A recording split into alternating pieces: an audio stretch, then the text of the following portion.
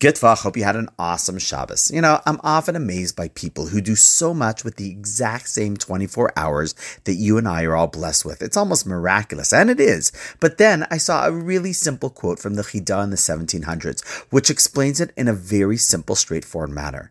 He explains that you want to know why some people are able to accomplish so much? The magic is, the secret is, because, and I quote, one who does not waste time will find time for everything. Now, of course, you might be saying to yourself, well, listen, I don't waste time. But if we were to take a step back, we actually might find pockets or even huge gaps of time that, if we were honest, seem to get wasted without even often realizing it.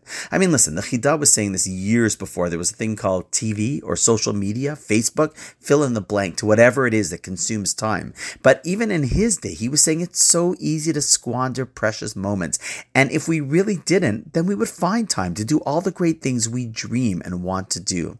How much more so in our day and age, where people literally market to us just to get us to waste as much of our valuable time as possible.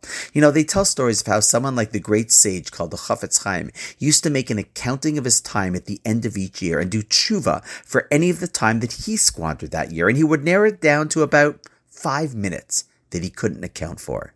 That is why people like him became great. Me, Rafi, I'm lucky if I don't waste 5 minutes out of every 10 minutes of the day. But the message is clear.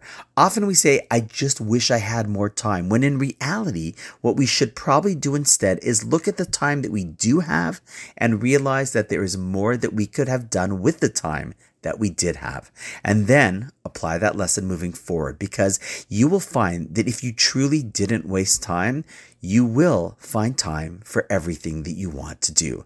And on that note, wishing you an awesome night, and I look forward to seeing you tomorrow.